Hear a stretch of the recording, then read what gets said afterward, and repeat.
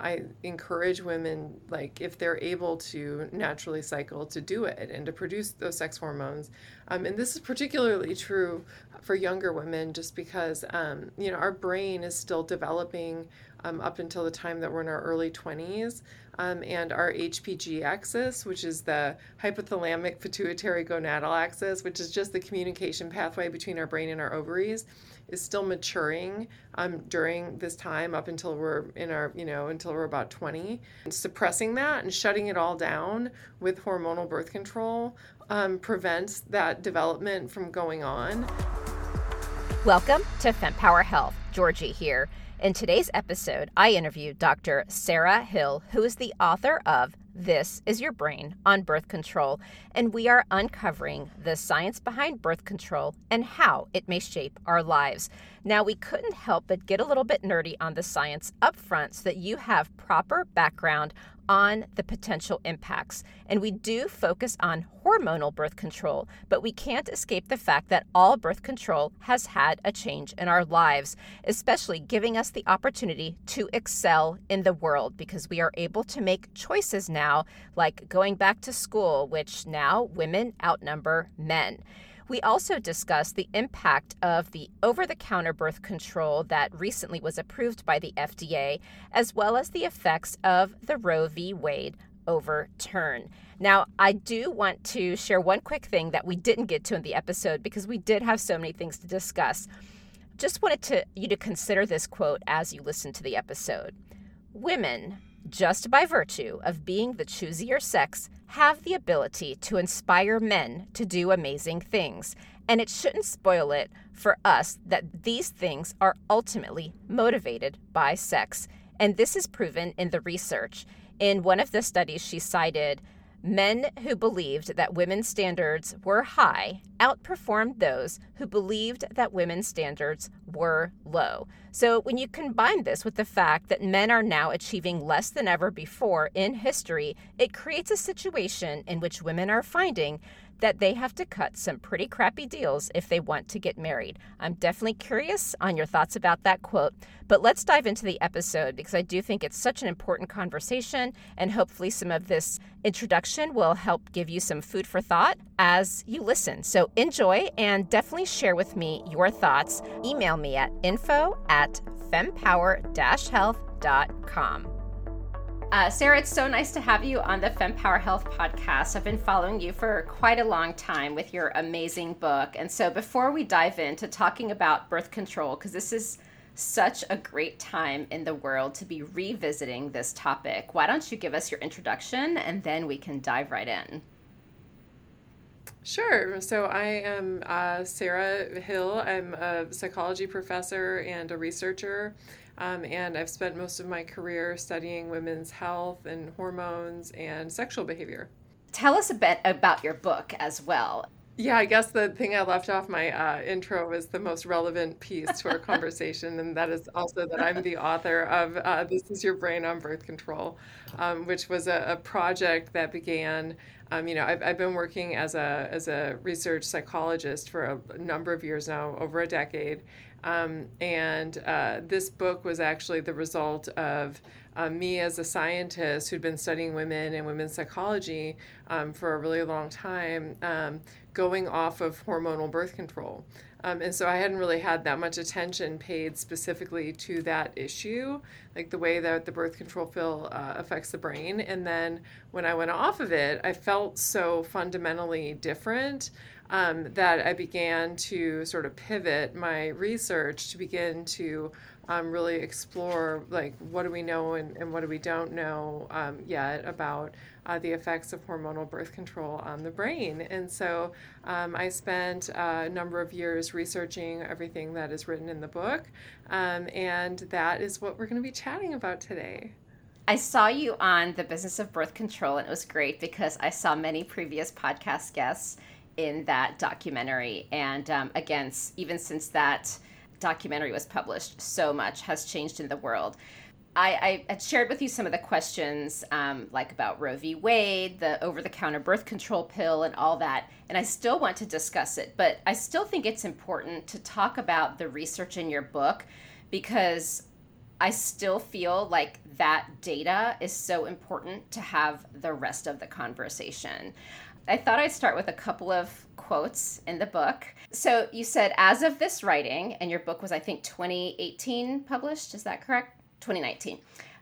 As of this writing, the full extent to which the artificial hormones in birth control pill influence every other cell in the body that has hormone receptors for progesterone and estrogen, it isn't all that well understood. And we have been far too cavalier with our hormones, and I can't help thinking that we would be a lot more careful with ourselves if we understood how we work and why we work that way. You need to know how your brain works. You need to know how your hormones influence your brain, and you need to know how all that changes on the pill. Those are they're from two separate sections, but I felt they had to do with each other. So, so I guess, what do we know today? And then we can dive into like some specifics. So where do you feel like our knowledge is now based on the studies you published there and anything new that may have come up around, and I know that's a very big question, but where do you want to start with, these impacts that people don't really think about but need to know about with the pill?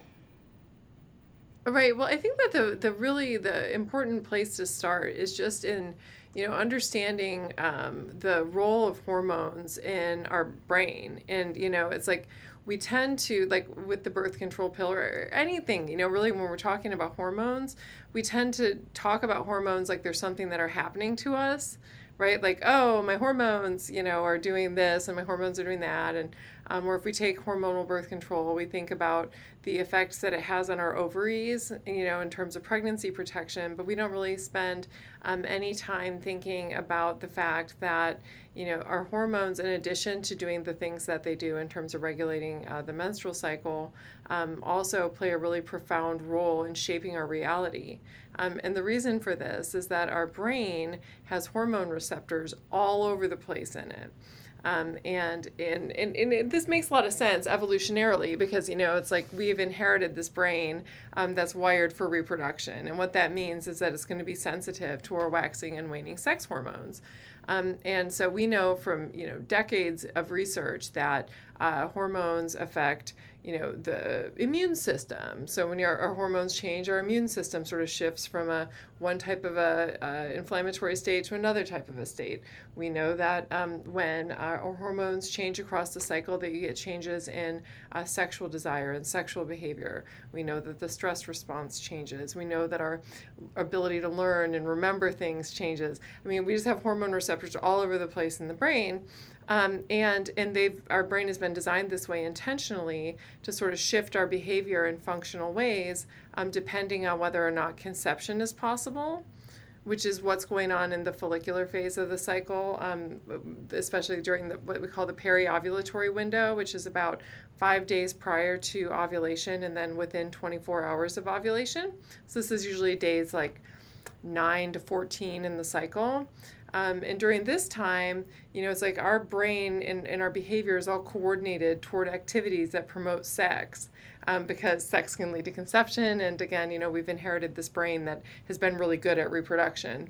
And then during the second phase of the cycle, when progesterone is the dominant sex hormone, that is a time when it's possible that a fertilized egg might be implanting itself into our uterine lining. And so our body is doing a totally different set of activities. And instead of being motivated toward doing, things like going out and attracting men and having sex, we're more motivated toward, sort of hunkering down and increasing our calorie intake and doing other things to prepare for the possibility of pregnancy. Right? And so we have this brain that's super sensitive to fluctuating sex hormones, and again, in ways that make absolute sense evolutionarily.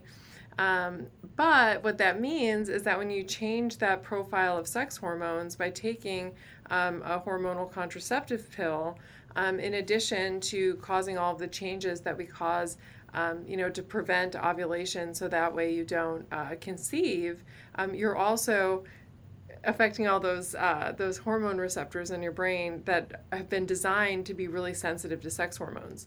And what this means is that when we take hormonal birth control, we're changing women's brains. And that means that we're changing the way that women think and feel and experience the world.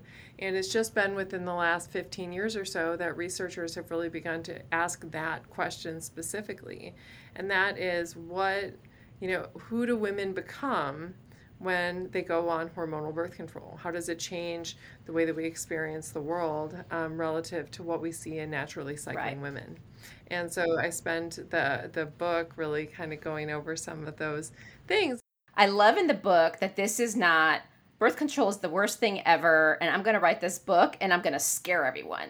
It is an incredibly balanced book. You're just presenting the research. You certainly share some of the horror stories that have happened, but it's not like a scare tactic. It's just this happened to this person. And you even show that same exact prescription had a different effect on a different person. And I think in the back, I know in the back you have a table of all the different types of birth controls and the makeup of each of those.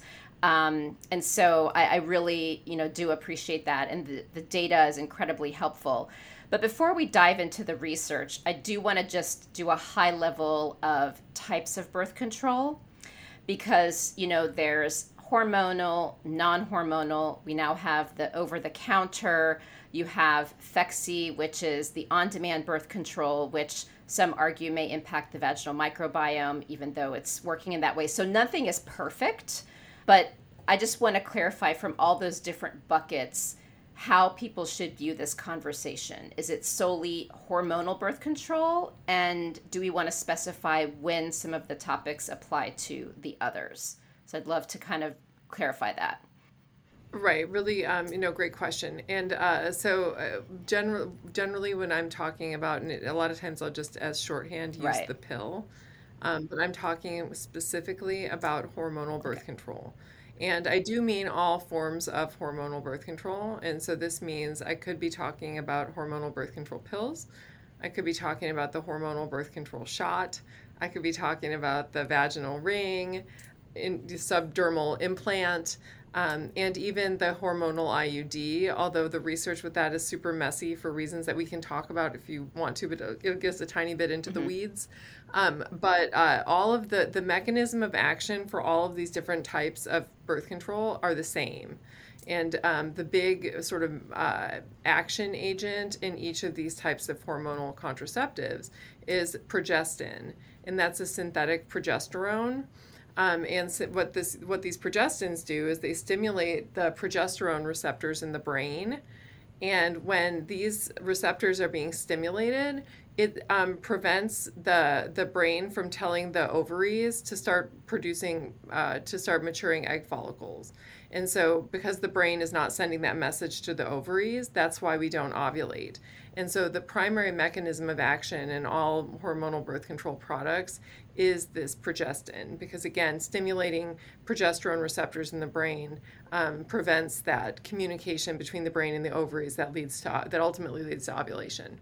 And so it doesn't really matter, and it seems like, and I say it doesn't matter how it gets into our body, right? Like whether it's a patch or whether it's a shot, but it does and it doesn't. So on the whole, the effects are generally the same sort of across modalities.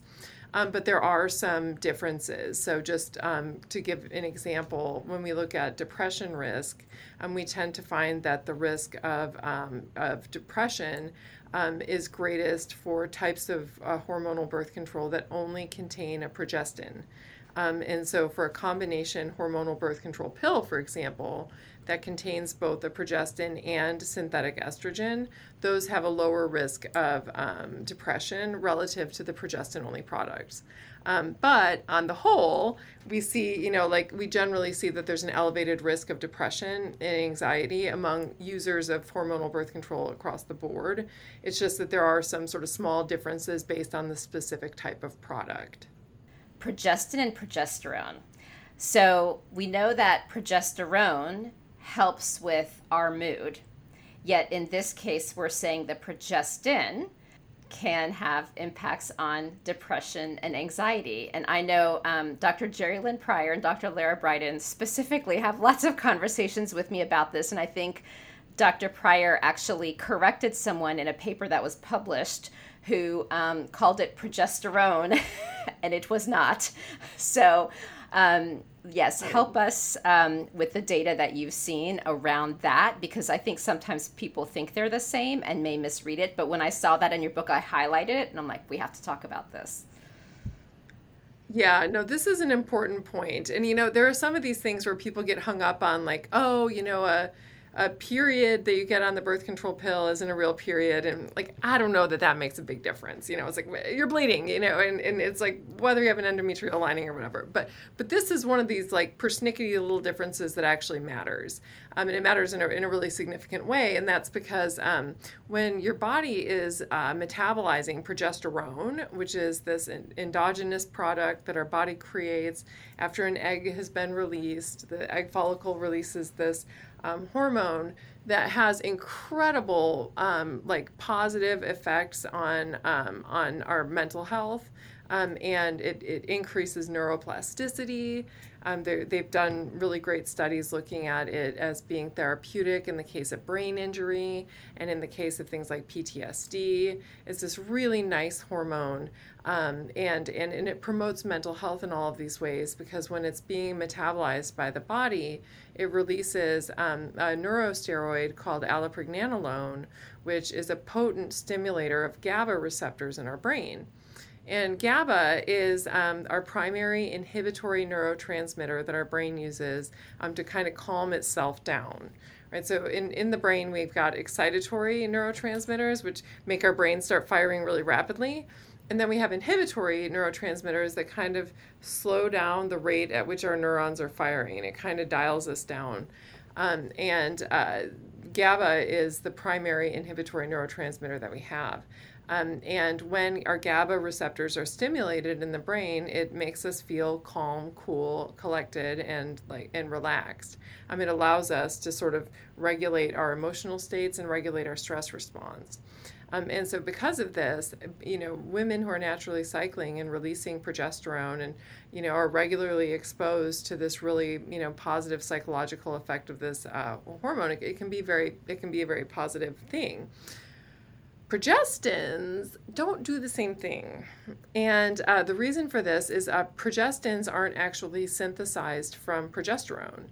Almost all progestins that are commercially available and that are being used in hormonal birth control are being synthesized from either testosterone or spironolactone, which is a diuretic. And neither one of these things, when they're being metabolized in the body, leads to the release of allopregnanolone.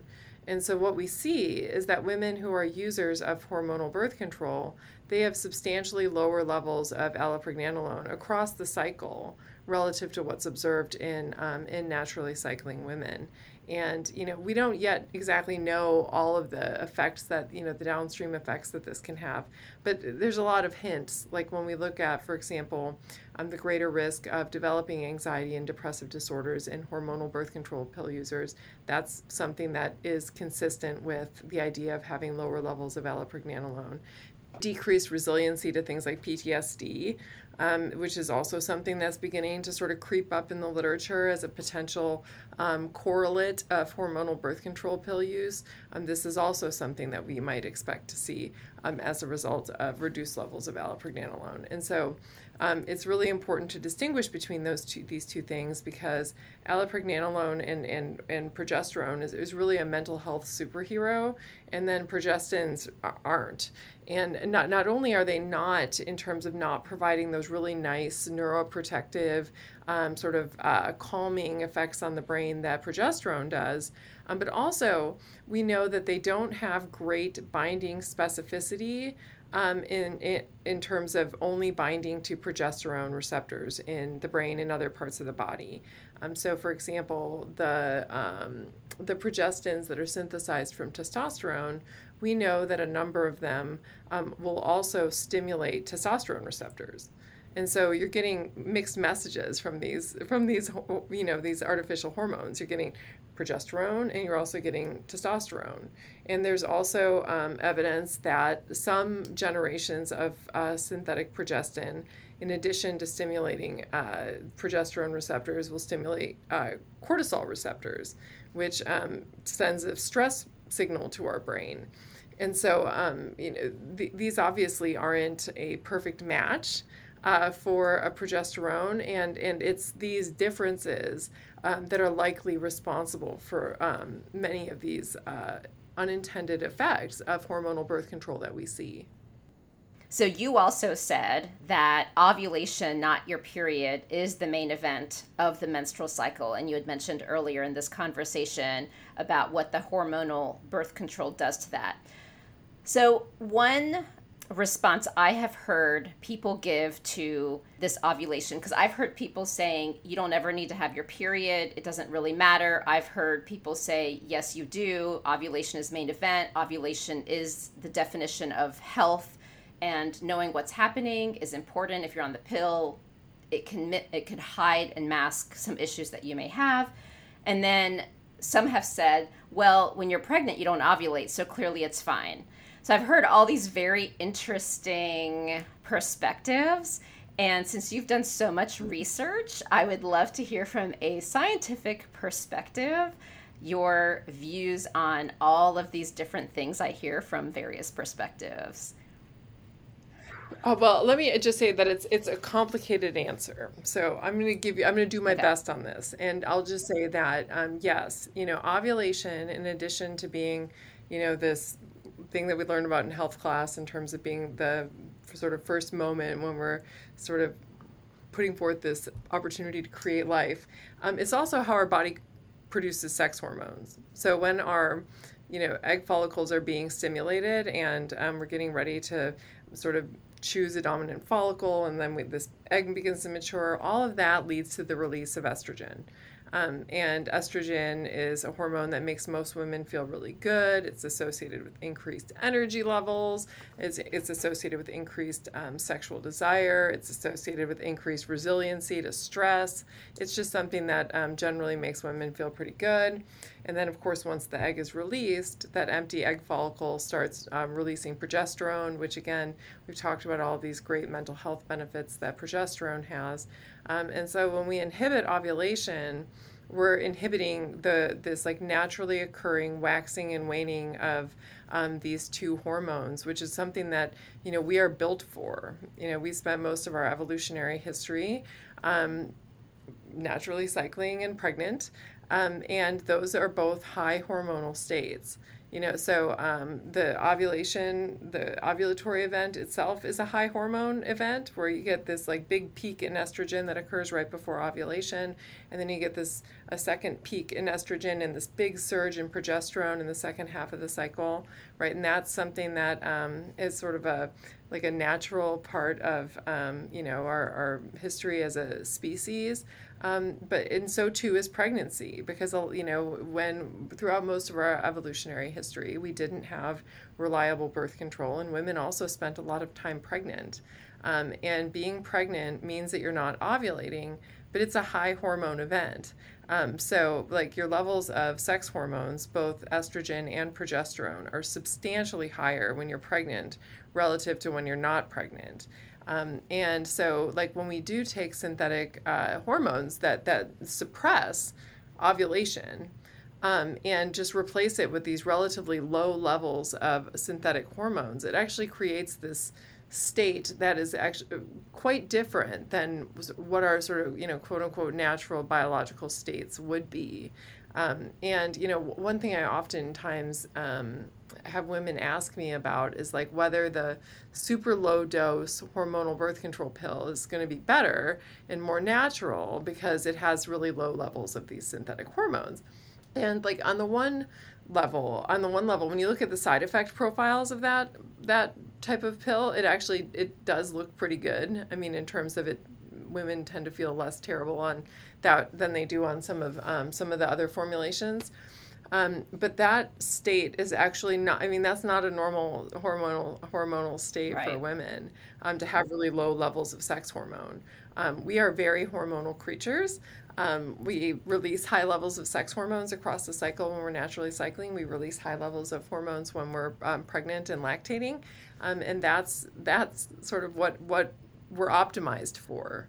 And so when you take away all of those hormones, it can make women feel pretty funky and not quite like themselves. And it's because that's not quite, what we were or what we're used to biologically.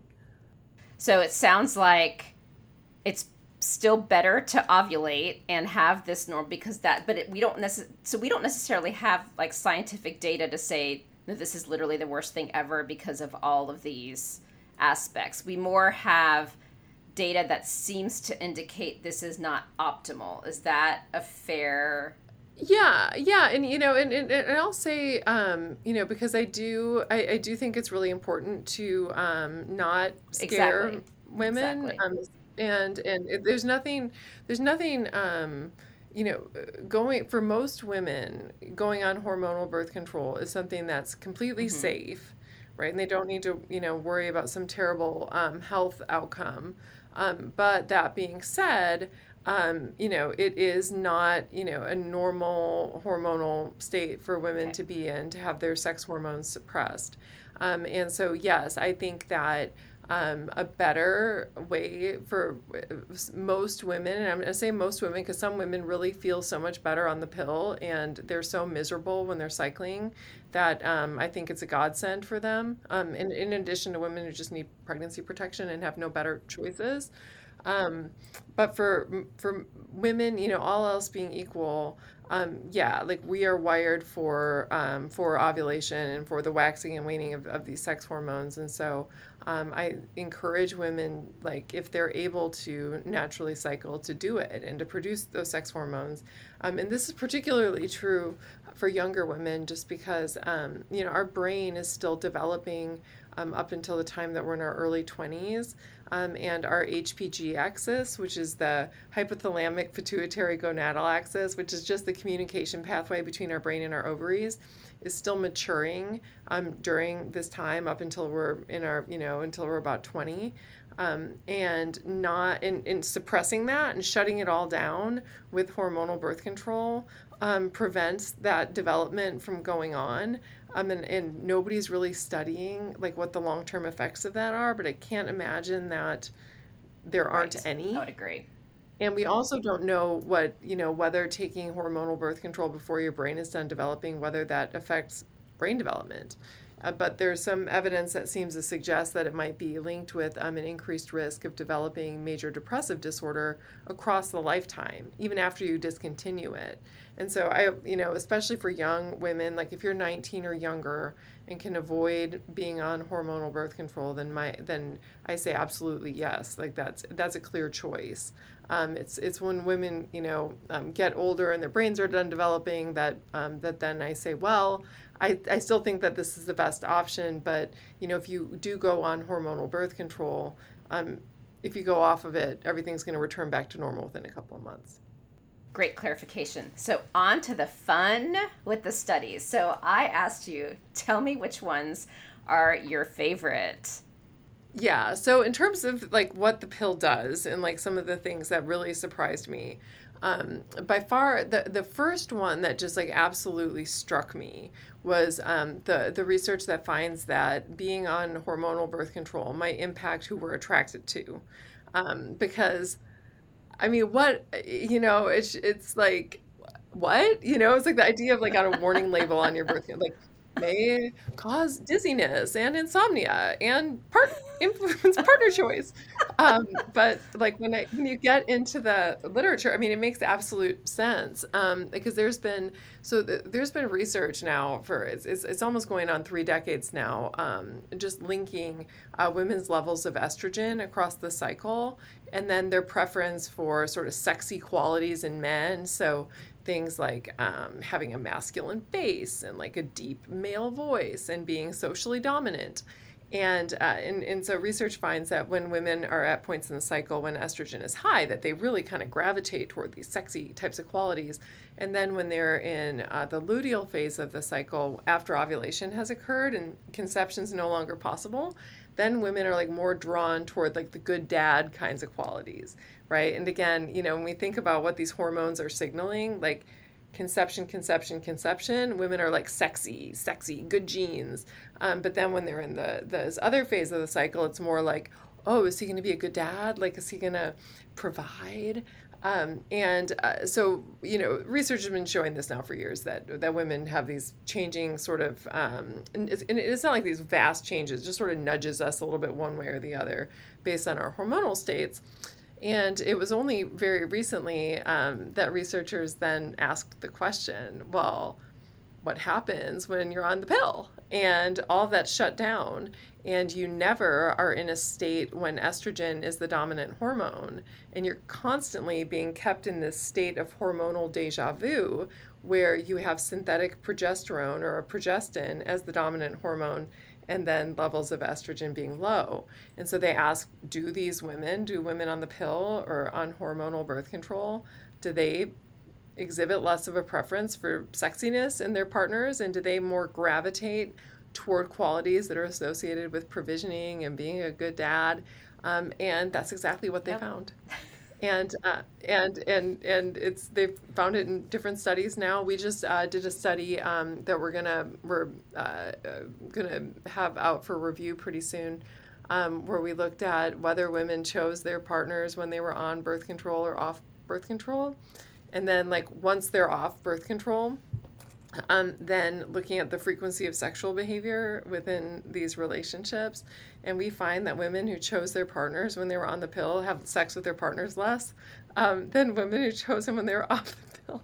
Another one that I found like really, really provocative was the research on the stress response, just because it was like, it shocked me into sort of reality of how big of a difference it is when you change women's sex hormones in this way.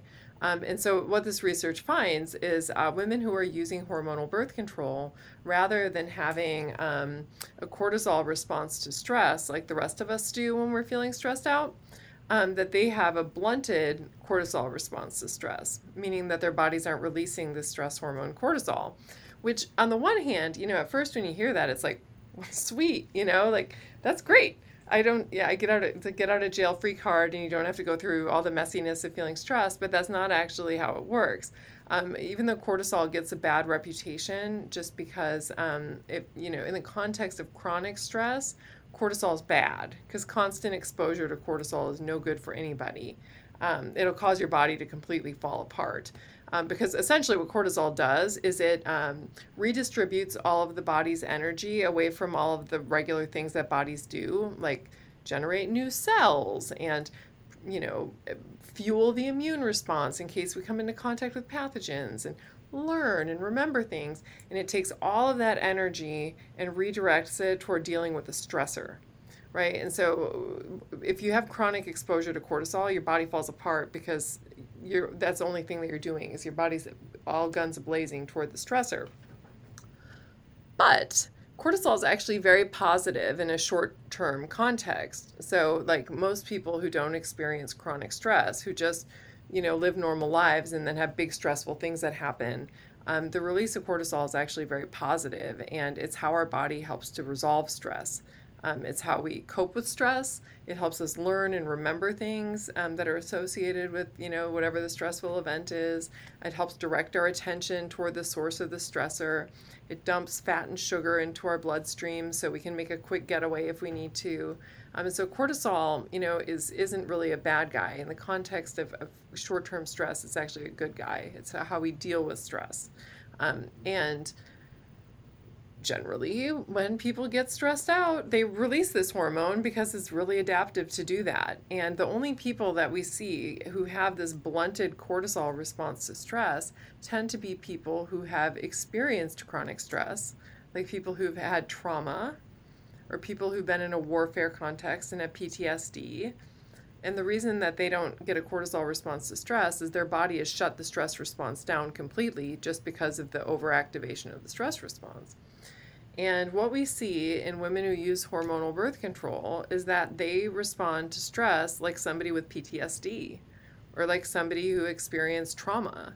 And they don't have this like dynamic change in cortisol in response to the stressor the way that other healthy functioning adults do. And this is something that's really alarming because, again, cortisol, even though it gets kind of a bad reputation, it's how we regulate stress. And what we tend to see is that those who have a blunted cortisol response to stress aren't dealing with stress very well. And it's associated with all kinds of psychological problems, including things like anxiety, depression. It's associated with PTSD. It's associated with reduced resiliency to stress in general.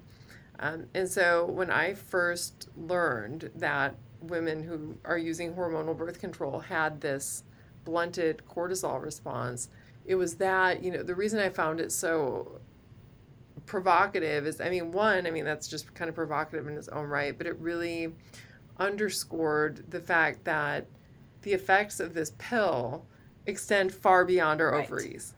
It's like because the sex stuff in some ways makes sense, right? It's like sex hormones, sex, yeah, that makes sense. But when I first learned that, and it was like sex hormones, stress, that was when it sort of dawned on me, like, duh, of course, sex hormones affect Yep. everything in the body. And so the idea that it would affect the stress hormones shouldn't be surprising, but it was, and that was really what opened my eyes to the idea that there's probably a lot more to the birth control pill than meets the eye. Now, interestingly, I remember reading in the book that even with your first point about the relationships, it's not a black and white. If you are on the pill when you meet your, spouse and then go off of it to try to have your children, that suddenly you're going to lose attraction. So it's not an always type of a thing, but it is an interesting trend. So I guess any thoughts around how someone should take that data? I think taking it with a grain of salt may not be a fair way to describe it, but I honestly wouldn't even know how to describe it. Women are so different Yeah. from one another, right? So like every woman has different numbers of hormone receptors. They're differently sensitive to hormones. They metabolize hormones differently. There's just huge differences between individual women and how we respond to things. And one of the examples I give in the book on this is with a particular type of hormonal birth control. And I think you were referring to this. I had a friend who went on it, and she had a psychotic episode, and it really did a number on her. I was on the same one. I loved it. It was great, and so it was just two people, and who would have known? Look, you'd never know it looking at either one of us that she'll respond in a great way and she will not respond in a great way. But everybody metabolizes things differently, and so because of that, the way that we respond to it is different. And then you take that, and then you add to it the fact that there's like almost 100 different formulations of hormonal birth control that are out there, meaning that there's like 100 different hormonal messages that you get from an individual prescription, and you get all this heterogeneity, right? And so we don't know like who's going to respond what way to what hormonal birth control. And so what all of this research is that I present in the book is that here are some things that we know are associated with hormonal birth control pill use or hormonal birth control use, right? And these are things to be aware of that are a possibility, right? But not anything to be, because they usually aren't the majority case, right? It's not the majority case where, like, it's not, in the majority of cases, women do not choose a partner when they're on the pill and then go off it and think, oh my God, like what did I do? What did I do? But some women do. Some women, even I've talked to women now who is like, it kind of nudged them out of their primary sexual orientation, where they were like a little bit bisexual and like all of a sudden they're incredibly heterosexual, or they were a little bit gay and then now they're totally bisexual, or it nudges them this way or that way. And does that mean that most women are going to have that experience? No, it just means that hormones are absolutely messy. There are receptors for hormones all over the place. Hormones affect everything ranging from our gender identity to our sexual orientation to our stress response to the way that we learn a memory. Da da da da da. I could go on and on and on. And so for some women, when you flip those switches by changing the hormones with the hormonal birth control that they're on, it'll nudge them, sort of in and out of these different states. And so it's useful to know about what's possible. So that way you can monitor yourself and then decide how you feel and whether you prefer the way that you feel when you're on it, if you prefer the way that you feel when you're off of it, And if you prefer the way that you feel when you're not on what you're currently taking, knowing that there's 100 different formulations out there, if you feel like you need to be on hormonal birth control, the thing that I recommend in the book is go talk to your doctor and try something Yep. different. Because you got a lot of choices out there, and you're probably not going to respond the same way to every single thing that you Right. take. And so, but it sucks because all of us, as women, and it's this way in medicine across the board. I'm sure that you are as aware of this as anybody. It's like we're constantly being Right. experimented on because nobody really studies us. And so, it's like, well, this didn't work for me, or I feel weird on this. And it's like, well, try this. Yeah. And it's like nobody can tell you beforehand what's going to happen. And instead, you have to be, a white lab rat, essentially, just being testing on yourself and seeing what's working and what's not working. And so I wrote this book to just let women know, like, here's what we know are some things that can happen. This is what science tells us. You can be on the lookout for any of this stuff, and then, then you can sort of proceed and make the best informed choices for your health. Because it's like you said, it's not like, a certainty that somebody's going to respond in any given way. And so, again, it's not about alarming women it's just about like, here's what we Yep. know. Now Exactly.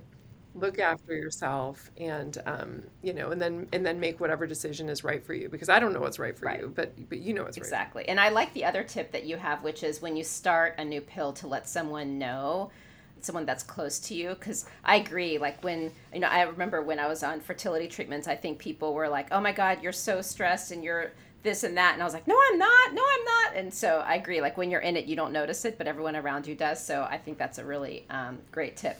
So I want to share one of my favorite studies, and then Yeah. let's dive into like what's happening these days. So, Dr. Miller and his team of researchers wanted to explore whether men find women more desirable at high fertility, and they wanted to study this in a naturalistic setting. And so this was the infamous strip club study where they went and they went to a gentleman's club, and they worked with all of the dancers who worked there. And as you would expect, some of them were on hormonal birth control and some of them were not. And they just simply had them keep a diary of their tip earnings every day that they were working a shift over the course of 2 months. So over the course of approximately 2 cycles, they wrote down when they got their period. So like they were asked, like, did you get your period today? So that way they were able to track where they were in their cycle. Like, are they at a conceptive or high fertility phase in the cycle when conception's possible? Or are they outside that window? And they were able to look at that, and then also the differences between naturally cycling women and then pill taking women in terms of their tip earnings. And they did this as a way to sort of naturally quantify men's interest in women based on cycle phase, based on hormones. And what they found, and you know the dollar amount because I don't remember it, but the naturally cycling women experienced a big surge in tip earnings that corresponded to their levels of estrogen across the cycle.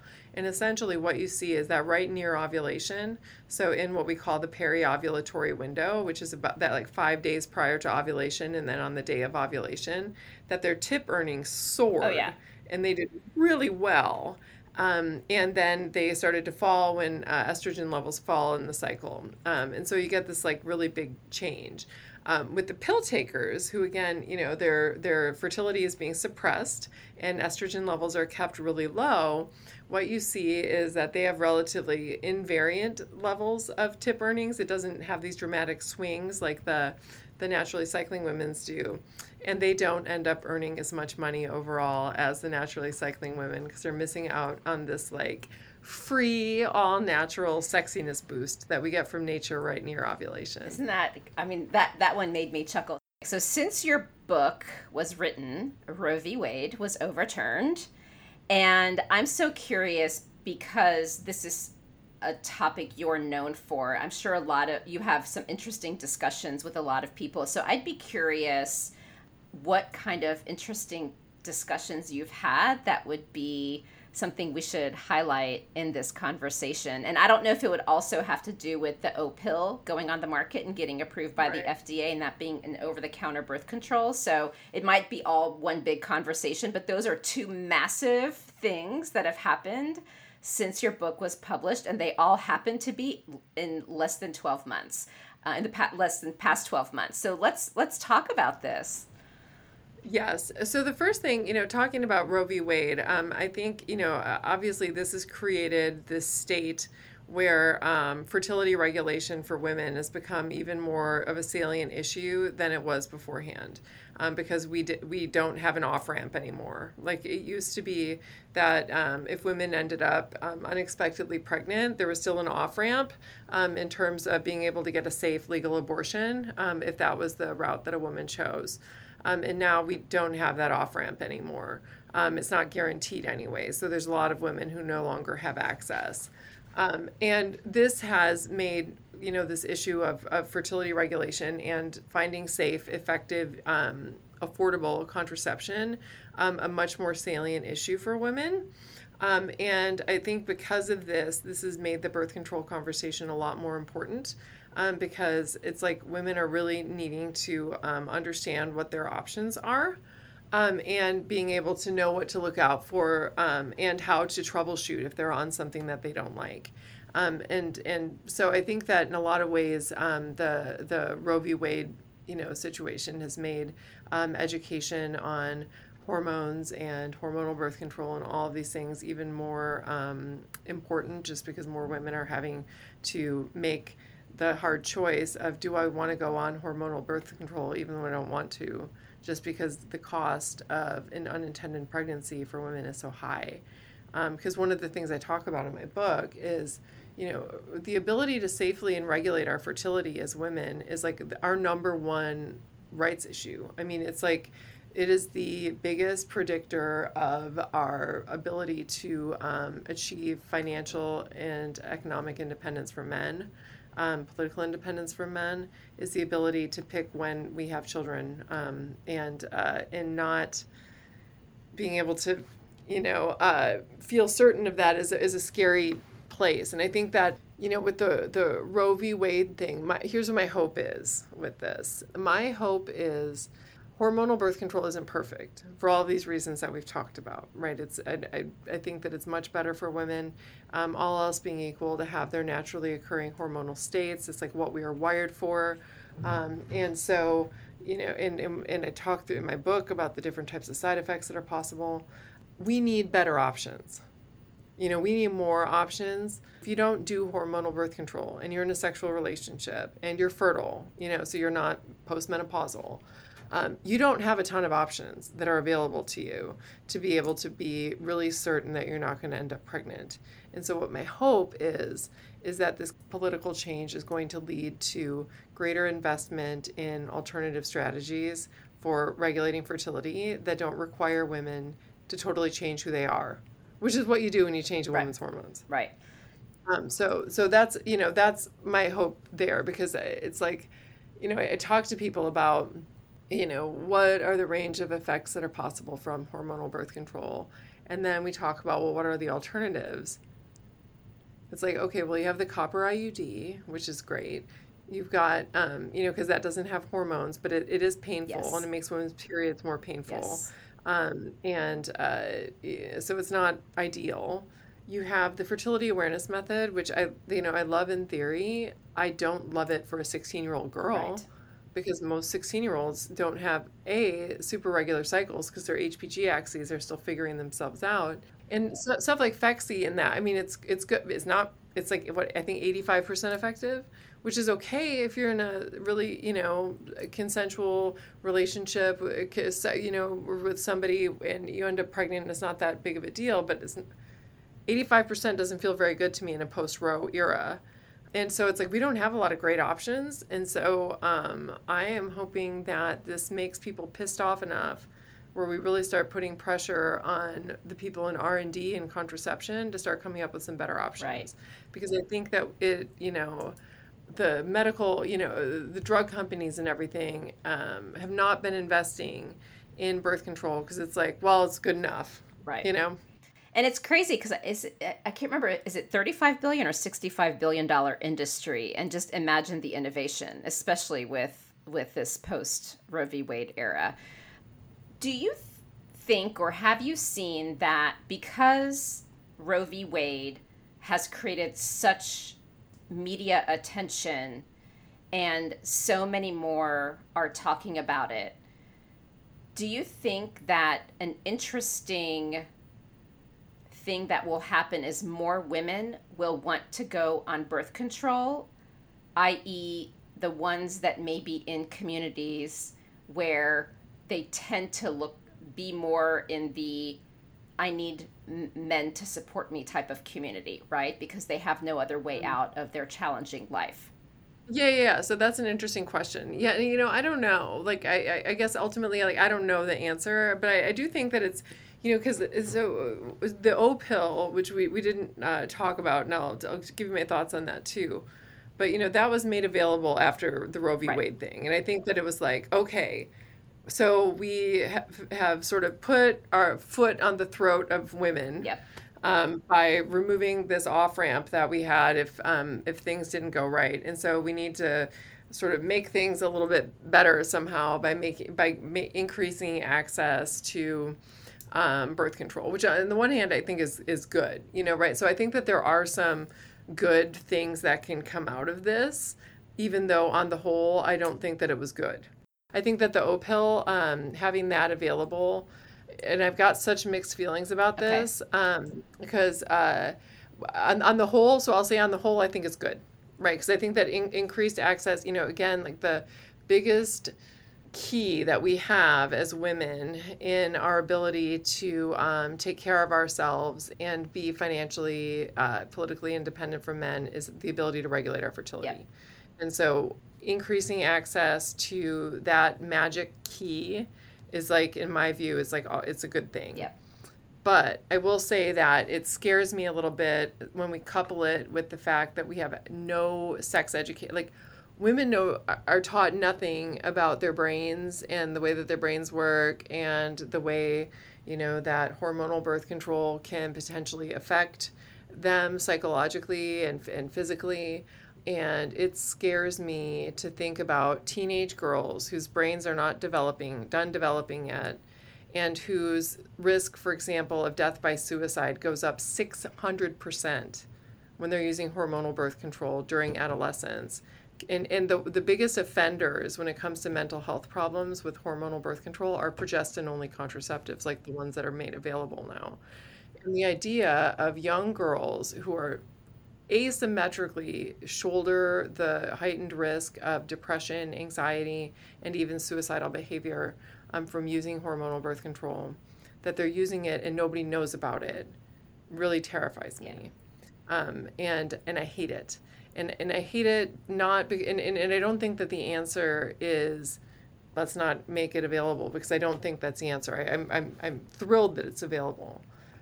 The answer is that we need to really be educating people about this, because if a girl knows here's a potential side effect of this, and she can talk to her best friend or her partner or whoever, if she doesn't want to talk to her parents, and say, can you look after me and just let me know? Because it was like you said, when we're going through a depression or anxiety, it's like our brain doesn't say, oh, I'm experiencing depression or anxiety. We just feel like, oh my God, my life is so bad. Like, things are so terrible. And it's like we don't have because we're experiencing it as real. Right. It's like, it feels like us. And so I think it's so important to have people looking after us, especially these teen girls who are the ones who are most at risk of developing these kinds of side effects. And so that I worry about that. I do. I worry about that. And so I'm hoping that with, this sort of availability of this, that this also, that there's, we start putting pressure on, I don't know who, I don't even know who to put pressure on about educating the public about this. And making sure that everybody knows what they should be looking out for, so that way we can care for those that we love. Right. The research continues, and I really appreciate the fair and balanced perspective, because Again, I've had guests with so many varying viewpoints, and I was really wanting to connect with you to have that data-driven perspective. Not that my other guests weren't, but I definitely saw some strong opinions with certain discussions, and so I really, really appreciate this additional data point for people to consider. Anything else that we should take away from this fabulous conversation? No, I think that, when it comes to hormonal birth control, I think that the big takeaway is because the effects are so idiosyncratic and varied and individualized that the best thing that women can do is really educate themselves on hormones, the role of hormones in the brain and their body, what the range of effects are that are possible from using hormonal birth control, and then being able to make decisions about what makes sense for them given their individual life goals and circumstances, because what the right answer is going to differ from woman to woman, and it's also going to differ within women depending on different life phases that they're in. And so I think that that this is really, and again, I present the book as a way of providing information and not about making decisions for somebody. And so I like to think that it's a really useful guidebook in this way, where it provides that information without providing any sort of, I don't have a stake in the outcome. Right. No, absolutely. And you made it fun to read as well. I loved your little quotes. I learned a lot from those too. But thank you. And how do you want people to reach out to you and stay in touch? Good. They can follow me on social. I'm Sarah E. Hill, PhD, and so that's Sarah with an H. Sarah E. Hill, PhD on all social handles. And you can also find me online at sarahehill.com. Awesome. I'll put everything in the show notes. Thank you so much for making time. Really appreciate this. Yeah, thanks for having me. And that wraps up another empowering session here at the FemPower Health Podcast. Now, before you dash off, I've got a quick, exciting invitation for you. Please join our vibrant community by subscribing to our weekly newsletter, because it's really your frontline update on groundbreaking women's health research, the latest health-enhancing products, fun quizzes to boost your health IQ, and unique discoveries that you won't want to miss. All of this delivered straight to your inbox, cutting through the noise of social media algorithms. Love today's insights? Show your support by rating and reviewing our podcast. Your feedback is more than just a pat on our backs here at FemPower Health. It lights the way for others seeking guidance and community in their health journey, amplifying the voices that need to be heard.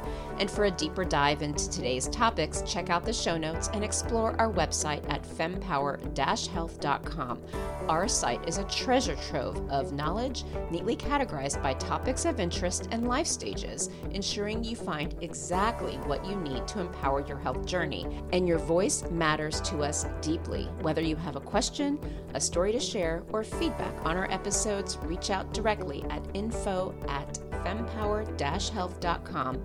Drop us a message on social media or hit reply on any newsletter. Your insights inspire our conversations. And a quick note, the knowledge we share is here to embolden you in discussions with your healthcare provider. It's not medical advice. Always consult with your doctor for health decisions, and remember, the diverse perspectives of our guests reflect their individual journeys, and it's not an endorsement by FemPower Health.